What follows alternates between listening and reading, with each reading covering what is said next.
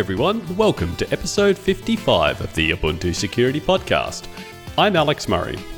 So apologies for this one being a bit late from last week. Actually, it's sort of basically slipped into next week, at least for me anyway, in Australia. So yeah, apologies for that. Hopefully this week we will get the episode out more timely. But anyway, this week we've got 49 different CVEs that we're going to look at for the supported Ubuntu releases. And Joe and I are going to have a chat about a recent announcement from the FBI warning people about smart TVs and the vulnerabilities that they could inadvertently be presenting to them when you are snapping up these new devices during Black Friday and other sales. All right, so let's just get into it. So, as I said, in the past week, there have been 49 different CVEs that have been addressed by the Ubuntu security team. The first of these is in the NSS library. This is the crypto library developed by Mozilla and used primarily by Firefox, but also a bunch of other libraries and applications as well for doing crypto. There was a single CVE that we fixed for all the supported Ubuntu releases, which is precise and trusty extended security maintenance. So if you're an extended security maintenance customer, you would have got this. Also as well for Xenial and Bionic, the two long-term support releases, and Disco and Eowyn, our two standard support releases. And in particular here, there was an out-of-bounds write if you had specified an output buffer smaller than the block size for the NSC encrypt update function. So essentially you're doing block size crypto, but you specified a buffer that was smaller than the block size, which is highly unlikely to have actually happened. But obviously, if you have an application that did do that, it would have potentially written beyond the bounds of that using the block size. So you'd get maybe up to 16 bytes or something, depending on how big the block size is for the cipher you're using. So yeah, that was fixed for NSS. We also had an update for PSUtil, so one CVE that was fixed for the standard Ubuntu releases, which is Xenial, Bionic, Disco, and Eowyn. This was a double free due to mishandling of reference counting when handling certain errors during conversion of system data into Python objects. And so PSUtil is a Python library for doing various system-related stats and that kind of thing. And in this case, you could trigger it if you had a malicious disk partition label with an invalid character. And if that failed to decode properly as Unicode, then it would signal an error. And then in this case, you'd get this double free when it went to clean up and inadvertently freed this same thing twice. So yeah, it could potentially be exploited, as I say, because you could have a malicious disk partition, and so you would need to be able to do that. But I guess with modern USB devices and hotplug and all of that, yeah, that kind of stuff could happen quite easily. So yeah, that was fixed for PSUtil. We also had an update for SQLite, 6 different CVEs for precise extended security maintenance, Xenial, Bionic, Disco, and Eowyn. A lot of these were low priority. They were various robustness updates for SQLite, and these actually came out of fixes for other CVEs, essentially, for other packages that were using SQLite, things like Chromium and others. They would misuse different APIs of SQLite, and so these fixes were really to make SQLite more tolerant if it had misuse, basically, of if it was being misused. But there was also a fix for a possible crash in SQLite under a particular usage scenario.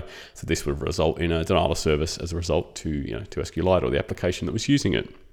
We also had updates for the Linux kernel. In particular, we had an update to the kernel in Eowyn. That's version 5.3, and that's also used for the GCP Edge kernel in Bionic. 12 different CVEs that were fixed here. And I'll go through this one first because a lot of these CVEs are also fixed in other kernel updates that I'll be covering a bit later. So there was a buffer overflow in the Wi-Fi driver stack, and this could potentially be triggered by a remote Wi-Fi user who's in obviously Wi-Fi range to you. So there's an Ubuntu specific bug in OverlayFS and ShiftFS and how these were used in conjunction with AUFS. And so ShiftFS, that's a new file system that has been developed by the LXD team here at Canonical, and that will likely be being upstreamed at some point. But it allows essentially different user and group ID mappings to be done within a container compared to the host, and sort of doing that quite nicely.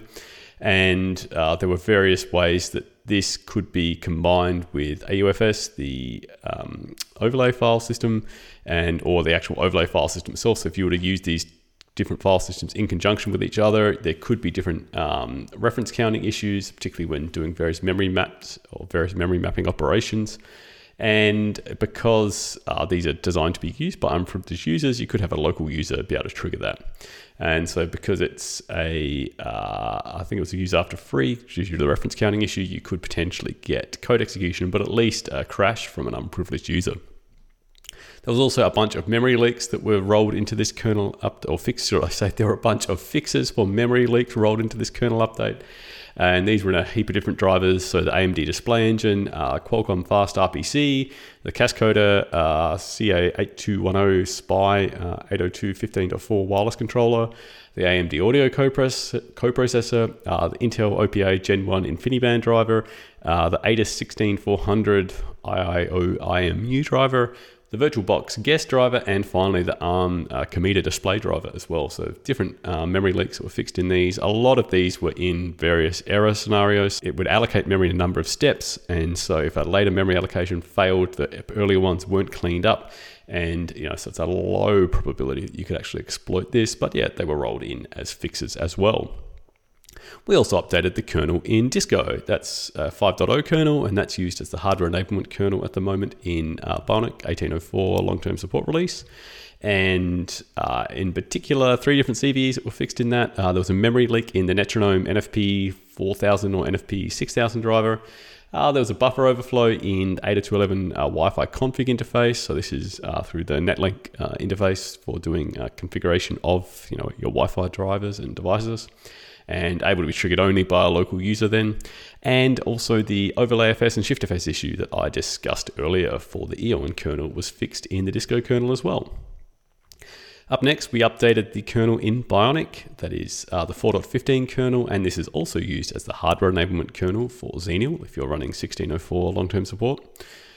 6 different CVEs that were fixed here, and all of these I have mentioned previously. So that was the Wi-Fi stack buffer overflow that could be triggered by a remote user, the Wi-Fi config buffer overflow that could be triggered by a local user, and a bunch of the memory leaks that I discussed. So that was for the Cascada CA8210, Intel OPA InfiniBand driver, and the ATIS 16400 IMU driver. Okay, and rounding up the kernel updates, we updated the kernel in Xenial. So that's 4.4 kernel, and that's used as the hardware enablement kernel in Trusty Extended Security Maintenance. In this case, there was the Wi-Fi stack buffer overflow that could be triggered by a remote user that was backported to that. And there was a separate issue that was a possible infinite loop in the CFS scheduler, and this was able to be triggered by a local user, and so you could get the scheduler to hit an infinite loop and therefore get a denial of service of the CPU. And that's it for kernel updates. So we've got a few more to go through here. We had an update for Graphics Magic, 10 different CVEs that were fixed for Xenial, that's 1604. These are the usual sorts of things that we see in these large C code bases, and the usual kind of memory management issues that result, and handling obviously various complicated image formats and the like. There are likely to be different vulnerabilities. As I say, we see this in other similar applications like ImageMagick that I've mentioned a bunch of times. But yeah, Graphics Magic, which is ImageMagick fork at its own. So there was an out of bounds read. There was various different memory allocation failures that you could then trigger a crash and resulting in denial of service. There was a null pointer dereference. There was also a heap buffer overflow if you're handling RGB images with multiple frames that had non-identical widths, so it would assume that all frames had the same width, and you could then overflow this buffer on the heap if you had, larger frames. There was a use after free via crafted MNG image. There could also be resource consumption, so essentially a memory leak via crafted JPEG, which specified invalid scan lines. So it would essentially allocate all that memory up front, and then it would go to parse the scan lines and they would be invalid, and so it wouldn't actually use that. And finally, there were a heap of different memory leaks. So these could lead to obviously memory exhaustion, and you could get a denial of service as a result when the application crashes as a result of running out of memory. We also updated Graphics Magic in Bionic. There were 13 different CVs for that. I'm not going to go through those because they are almost a carbon copy of the ones I just mentioned because, as I say, there's very similar issues. We updated PostgreSQL Common in Trusty Extended Security Maintenance. As I mentioned back in episode 54, this is a Debian-specific package. It can lead to possible privilege escalation as a result. So that's been fixed. And finally, we released a reversion actually for part of the Intel microcode that was updated recently. So this affects all of Trusty Extended Security Maintenance, Xenial, Bionic, Disco, and Eon.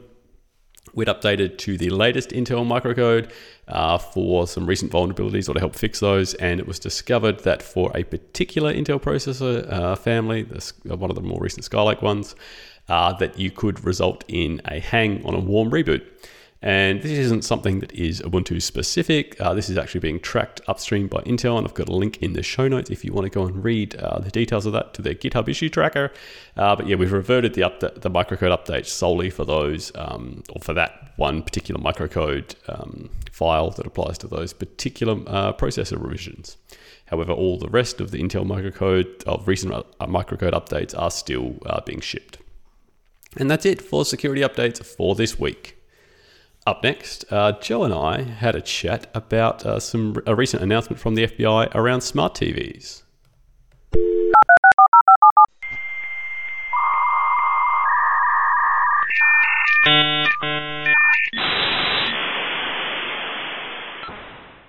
Hey Joe, how's things? It's been a couple weeks since we've done one of these, hasn't it? Yes, it has. We had some travel for our planning meetings, and then in the U.S. we had the Thanksgiving holiday, and now we're back to talk about. We're going to talk about how the FBI issued a warning for smart TVs. Yeah, so I guess as you said, it was Thanksgiving and Black Friday and Cyber Monday. Actually, out of interest, we are starting to. Shops over here in Australia are starting to do Black Friday and Cyber Monday sales, even though obviously we don't have the Thanksgiving preceding it, so that's just a funny thing. It's just Australia for you. But anyway, so yes, but in I guess the wake of that, the predicted rush on people buying potentially questionable security-wise TVs and other smart devices, the FBI released this advisory that people should be aware that TVs can be, or smart TVs can be, a threat vector for them. Yeah, which is interesting, right? Because it's a computer, it's running an OS, for the most part an OS that usually doesn't get updated, and it's on your network. And most people just have a flat Wi-Fi network that everything's on. So if your laptop were to get infected, it would have to it would be malware that would try to attack other machines, spread self-replicating. It could compromise your TV. There's a few ways you can mitigate this, right? I guess one thing would be some people apparently are putting their TVs directly on the internet with no firewall in front of them, which I guess is a thing. I guess that's a tough one, right? I guess I would hope that most home routers, they're running at least with NAT on and a default closed firewall so that you have some basic protection from direct attacks against the device. If it is something that is, if your smart TV obviously is reaching out to Netflix or whatever, because that's what it will do, right? That's one thing. But if it's some of these, I think the previous advisories have been about how they phone home, back to the manufacturer. Things like that are maybe a bit trickier because then you don't know maybe what those services are. It's not necessarily just HTTP or something similar, right? Or the streaming network protocols that you actually see back to the media companies. It could be all kinds of random homegrown things that could leave it vulnerable to attack. Yeah, I think I have a Samsung TV, and it is a smart TV, which I'm actually regretting buying because the startup time for the smart part to actually start is way too long, where my Roku just starts immediately. And my Roku does get pretty often updates. But my smart TV, I was curious because I was like, well, what's it doing? So in my network, I have a VLAN for my IoT stuff. I have a VLAN for my my TVs and the related TV things like the Rokus. And then I have a VLAN for phones and tablets and laptops, and then a VLAN just for my work machine because I work from home, and it has QoS on it, so I'll always get priority. So like when we're recording this podcast, things don't try to reduce my bandwidth. But I was like, well, why is there always traffic on my I'll say entertainment VLAN? So ran TCP dump, and I saw my TV was phoning home. And then I Googled it, of course, and found out that, yes, that TV does that, and it's supposed to do some sort of usage statistics, and it's supposed to be anonymized, but I tend to not trust that. So it was using DNS. So in that network, I reply with bogus DNS, so that'll never work. And I also turned it off in the TV because there was a setting for that after I Googled it. But I assume that, I don't know about you, but I've noticed like, oh, that randomly got turned back on when I lost power or something happened, right? So you can do a bunch of things to protect this environment, right? Because you've got these machines that aren't getting updates. You don't really know what they're doing. They are phoning home. So I say the first thing that I would do if you have a home wireless network that is on is create a separate VLAN for your IoT stuff like this. And then maybe, I mean, you have to let outbound traffic, right? Because you can't just block all outbound because you have to get to Netflix. You got to go to Hulu. And you have to figure out, well, what can I block? So it would be interesting maybe if you ran TCP dump or if you ran, some sort of flow gathering to see what it is doing. But also turn off any feature you can turn off where it is going outbound like that. Make sure that is firewalled. If there is a way to turn on updates, make sure that can happen. Although I think like on that TV, the only update it gets on the one I have is like new channels. It never gets a new OS. So yeah, it's hard, isn't it? I guess that is the problem with IoT in general, that you buy a device and it's an appliance, and the money for the product maker really isn't just selling you that device, right? It's extra cost for them to do software updates and things like that. But better to them that they can just sell you a whole new TV, right, rather than software upgrades to that one. And we've got one of the sort of earlier generation Samsung Smart TVs. It's not very smart. It has a very long, like yours, a long boot up time for the smart features, and I think it's had 1 or 2 software updates, and I have no idea what they did, what those updates contained. It just says, there's an update to this. And it is something that I guess, I'd like to, I like to think that I've got a reasonably hardened network configuration, a bit like your own, although I don't have as many separate VLANs.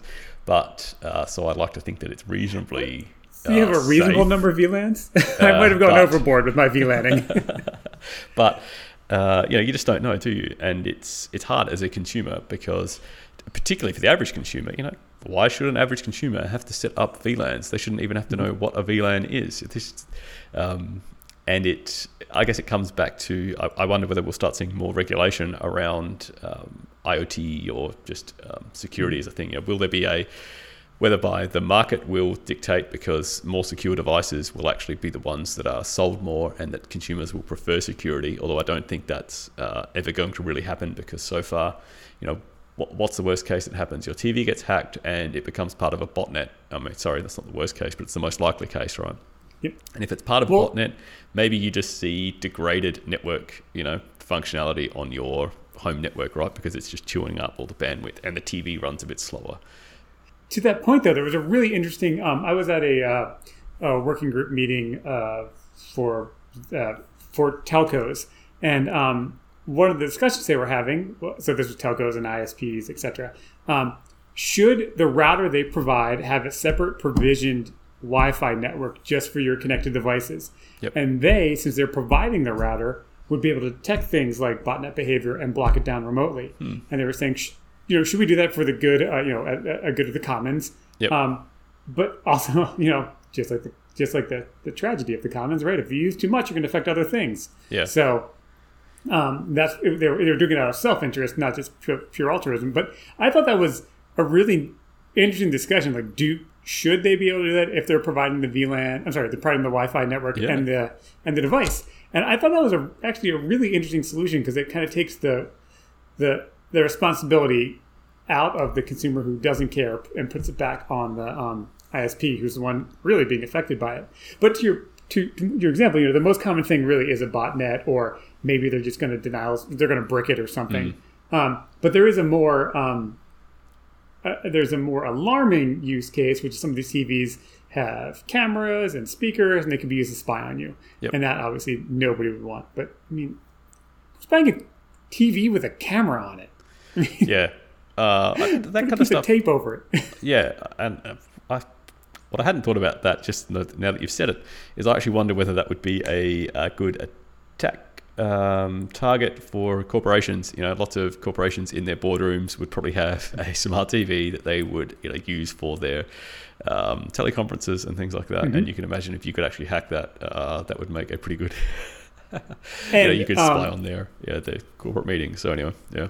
Yep, and there were some reports about so Polycom had a CV where this could happen, and I believe Cisco might have had one as well. And when I was working on government contracts, we had those things in our rooms, but we also had these little cones of silence you could stick over them when you had a meeting to get in with them on, Yep. which was kind of a cool little thing. And there was. I thought it was a pretty good compromise. Although I think in our use case they were office to office over a hardware VPN. Oh, cool. So, that's what it was. Well, let's but I hope think it's safer. Yeah, I hope. Anyhow, if you've bought yourself a smart TV, see if there's an update. Turn off the logging. And since you've got a Samsung, Alex, have you turned off that phone home thing? And I haven't even looked at it, so Well, you got to find it.